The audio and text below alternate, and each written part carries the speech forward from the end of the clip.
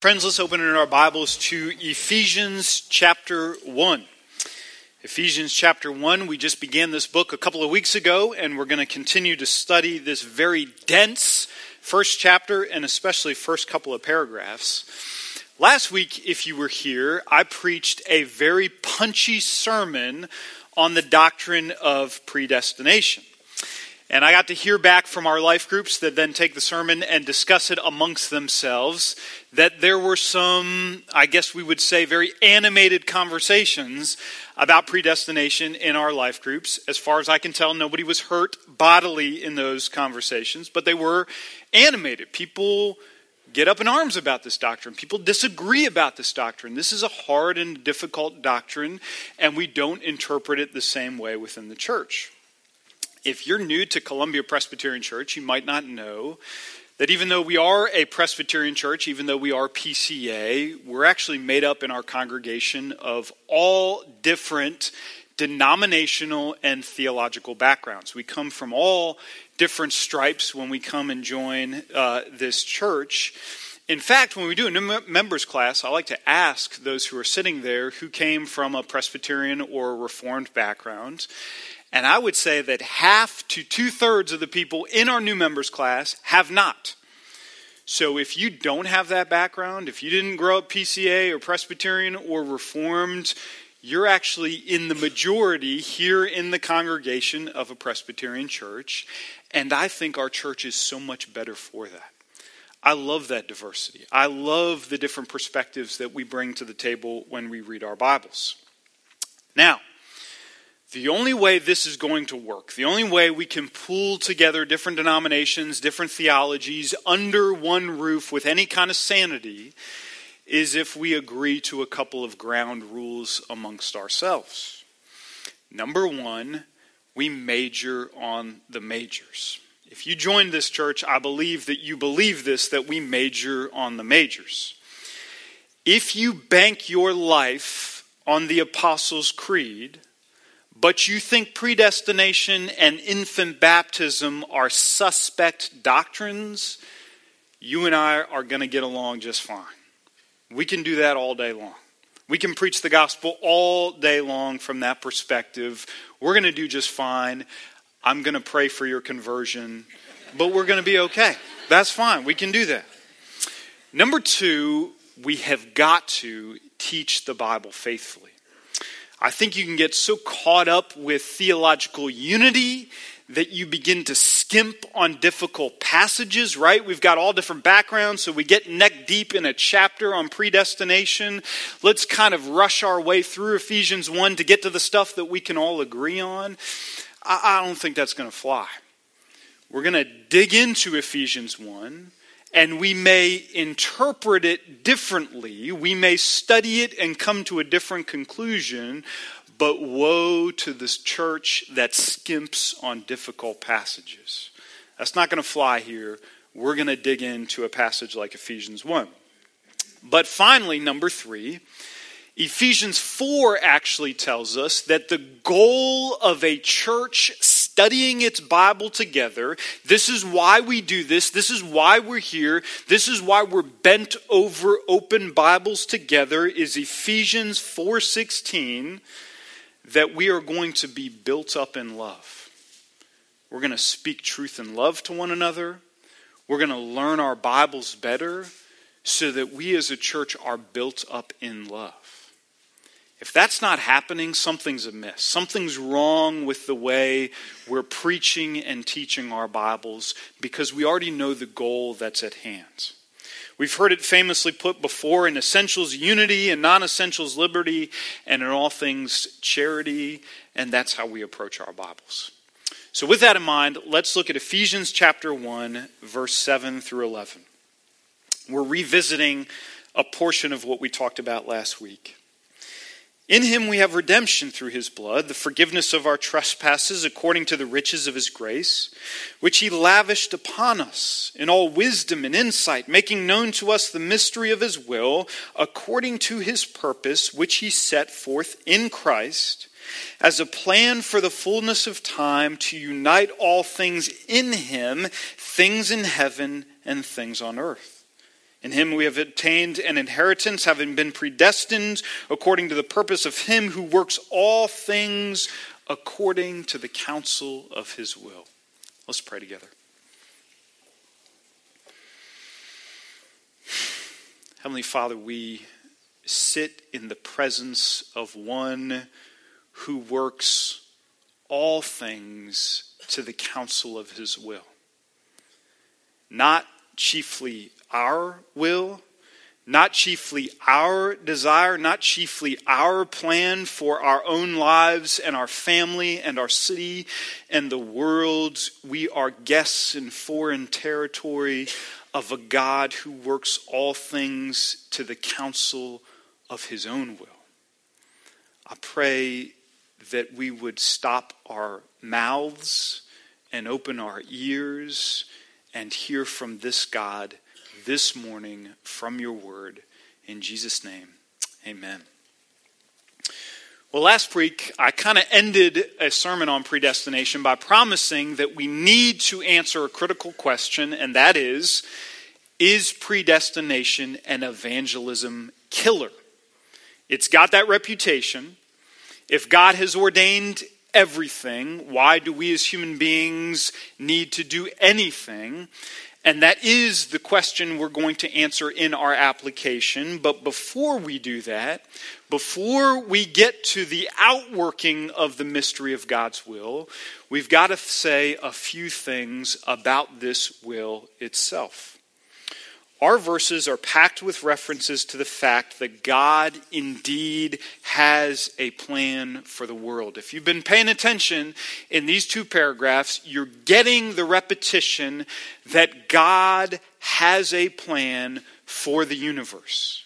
He didn't set it in motion and then take a step back and wonder what would become of it. When God created the world, he had a plan in mind. Let me prove it to you. Verse 5, according to the purpose of his will. Verse 9, making known to us the mystery of his will. Verse 9 again, his purpose, which he set forth in Christ. Verse 10, a plan for the fullness of time. Verse 11, according to the purpose of him who works all things to the counsel of his will. Do you see this repetition? Plan, purpose, will, counsel. God is going to do what God is going to do. The universe snaps to attention and follows the plan that God has prepared for it. And the things that loom large to us, the things that we feel under-resourced for, the things that we are afraid of, they do not loom large to God.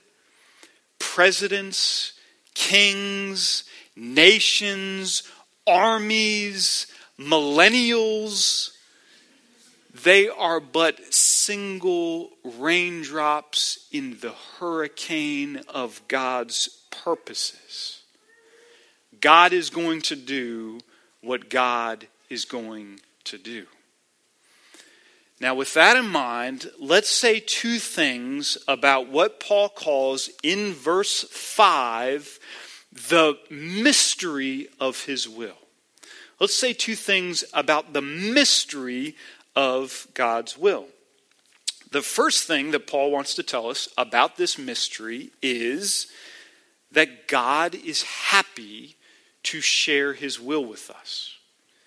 It makes God happy to take what has been a mystery and reveal it to us so that everybody in this room can know what the will of God is. Now look at verse 9. My ESV says, making known to us the mystery of his will according to, and then my ESV translates the word purpose, according to his purpose. He makes known to us the mystery of his will according to his purpose. Now, I think a better choice of translation for that word purpose is actually the word pleasure, as in making known to us the mystery of his will according to his pleasure. That's the same word that's in a very similar passage in Matthew 11, verse 26. Jesus is saying almost the same thing that Paul is saying in a different way. He says to God, "You have hidden these things from the wise and intelligent and have revealed them to infants. Yes, Father, for this was," and here's that word, "well-pleasing in your sight." So both verses, parallel verses, are saying the same thing. God is happy when he shares, when he reveals his will to us. Now let me ask you an honest question. When's the last time you were cornered by a Calvinist at a dinner party and you walked away from that encounter and described it as happy? That was a good experience. I'm glad I sat next to that person. Okay, maybe that's never happened. And maybe we go to different dinner parties. I want everybody in this room to do something for me. I want us all to take 2 giant steps back from the caricature of the hyper-Calvinist who is beating us over the head with the institutes. All right, everybody take 2 steps back, slowly. Don't make eye contact. Don't mention Charles Finney. Just back away. And now that you have this newfound space and fresh air, I want us all to take 2 giant steps towards Ephesians 1. Get around the middleman, go right to the passage itself, and understand what God is telling us through the Apostle Paul. To reveal God's plan for the fullness of time, it delights God. It gives God pleasure. And if it makes God happy to share his will with us, it should make us happy to receive and hear and understand his will. There's this incredible passage in the Upper Room Discourse where Jesus is talking to his disciples and he's talking about God's will, and he says there's an important shift that has happened in our relationship. This is what he says in John 15:15 and 16.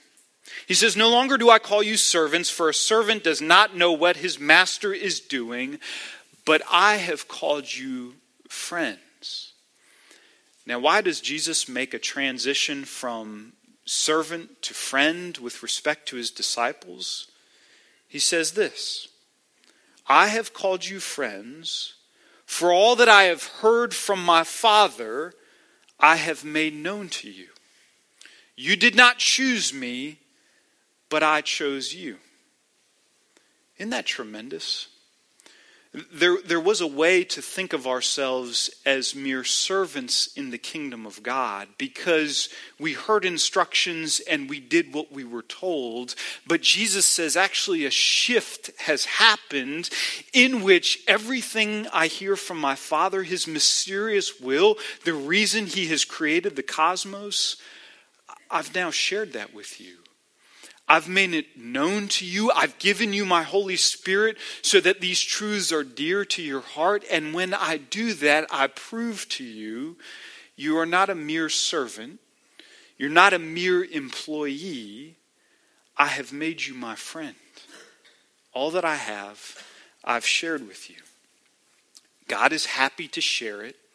We as believers are happy to receive it. That's the first thing we need to understand about the mystery of God's will. The second one, very briefly, is God's hidden, now revealed will is to unify creation around Jesus. This is what he says very plainly in verse 10. "This is the plan for the fullness of time, to unite all things in him, things in heaven and things on earth."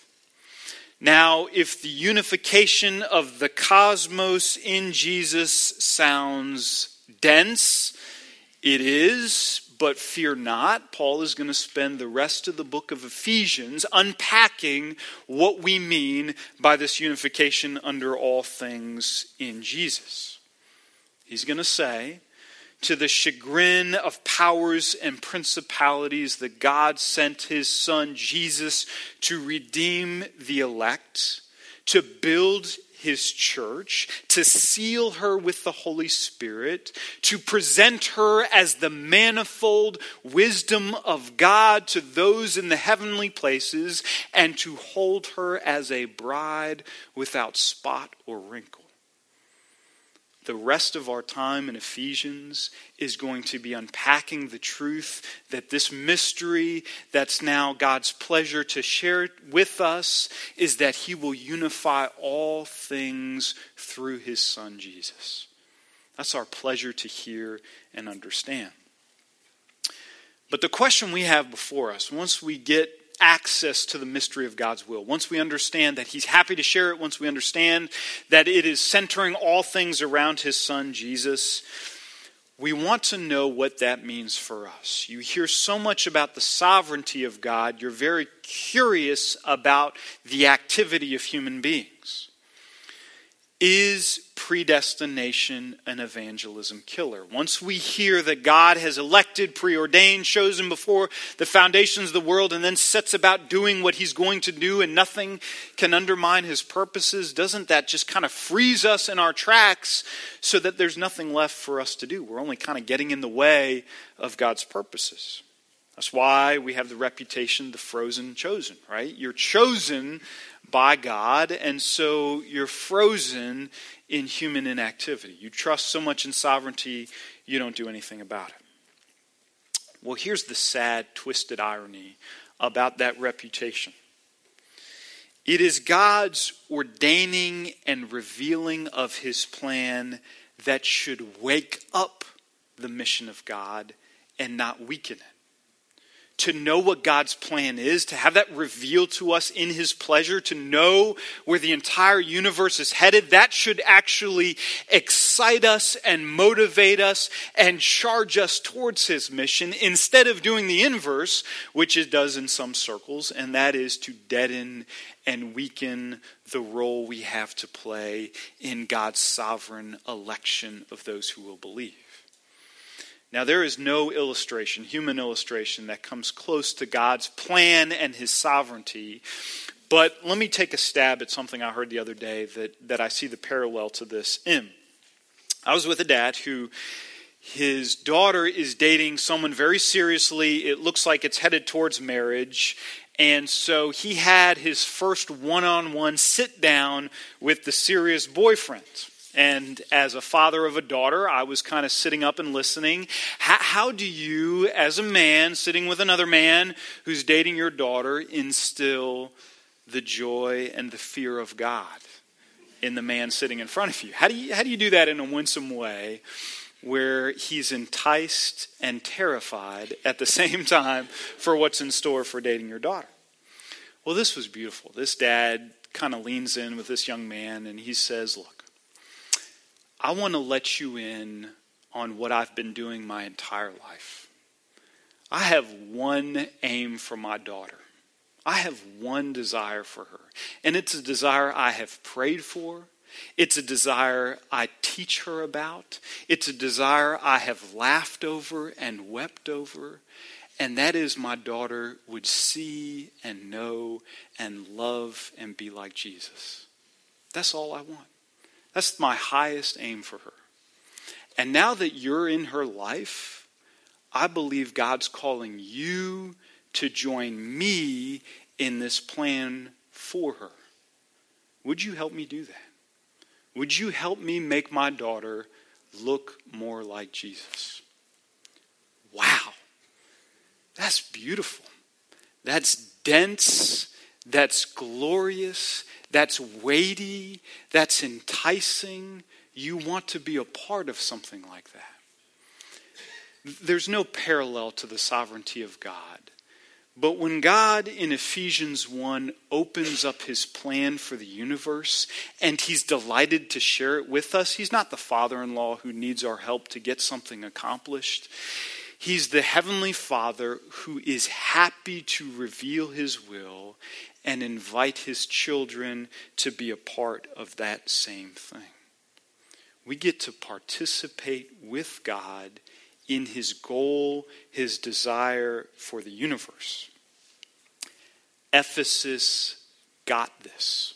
The church of Ephesus, to whom Paul writes this letter, they got this. Now think about this. Ephesians 1 is one of the densest descriptions of predestination we have in our Bibles. This is top shelf stuff. In fact, if you came to me and said, I don't know anything about this doctrine, what books of the Bible should I read? Ephesians is right up there with Psalms and Daniel and Isaiah and Jesus in the Gospels and Acts and Romans and Revelation. Among all of those things, I might even put Ephesians chapter 1 in your hands first before all those others to say, this is what you need to read to understand the doctrine of predestination.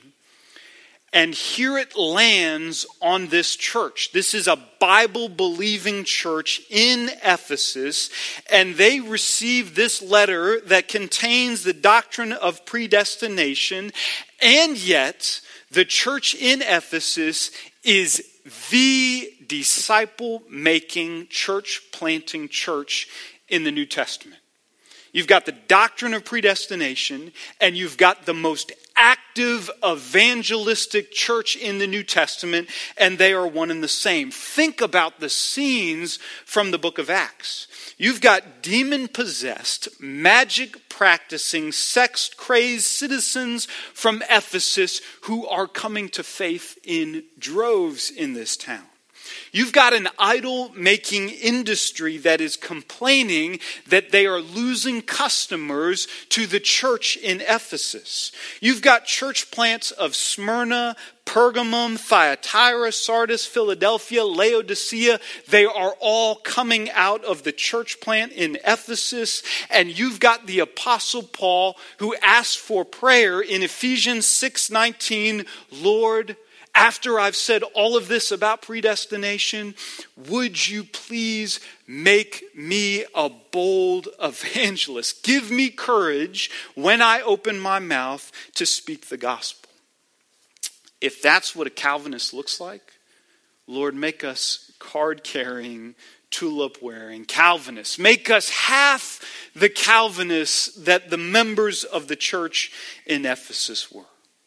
There is no distinction, there is no breakdown between predestination and evangelism and missions and church planting. It is because we have this mystery of God now revealed, that God has put his Son at the center and he will unite all things to him in the gospel. It is because he has displayed this to us that we now understand God is not winging it when it comes to uniting all things to himself in heaven and on earth. God is not in his throne room hoping for conversions and worried that the church is always one generation from extinction. God is not speculating that there will be in heaven some from every tribe and tongue and nation, and when we show up in heaven, he will not say what we say at church picnics, "Oh shucks, I wish there was a better turnout." He is not going to say that because the book of Revelation is not God's best educated guess. And Ephesians 1 is not a page ripped from God's diary of all the things he hopes will happen in the cosmos. I tell you, God has ordained these things and they will come to pass. The doctrine of predestination does not kill evangelism, it sets the whole thing on fire.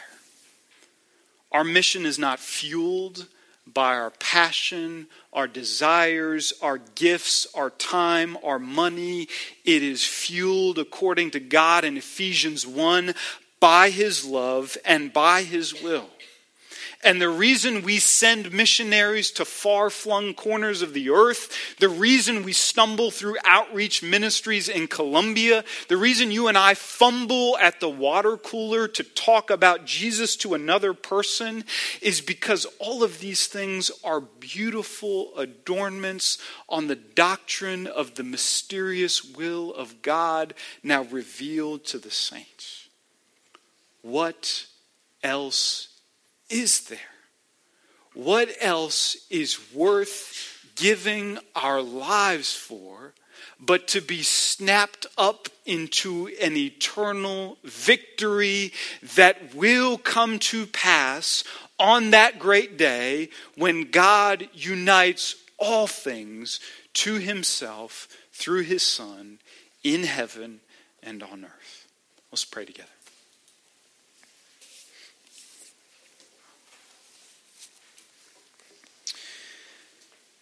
When it comes to the sovereignty of God in the election before the foundations of the world of the saints who are now recorded in the book of life for all time, we are strangers and guests and servants who have been made friends.